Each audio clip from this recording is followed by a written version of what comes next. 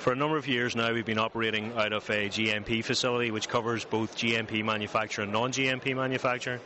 But as the business has grown out, we found a requirement for more and more non-GMP work. So what we decided to do is invest in a specific facility that will cover that non-GMP work, that will allow us to do that at small scale and then scale up into the existing GMP facility. So it's really a solution to meet additional requirements from our clients, both our historic clients and from new business as well. So where has this investment taken place? Your facility in Northern Ireland? That's correct. The facility in Craigavon in the UK. Essentially what we will do from a high level is double our footprint from a product development perspective. So we will have a facility of the same size as our current facility, but as I say, dedicated to non-GMP work. What this will allow us to do is work in a non-GMP environment, be very, very reactive, do the work that's required within that non-GMP environment, and then scale it up into a larger GMP environment.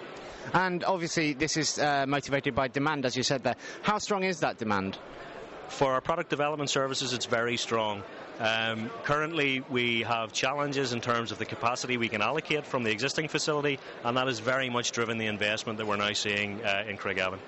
How competitive a space is this type of contract manufacturing at the moment?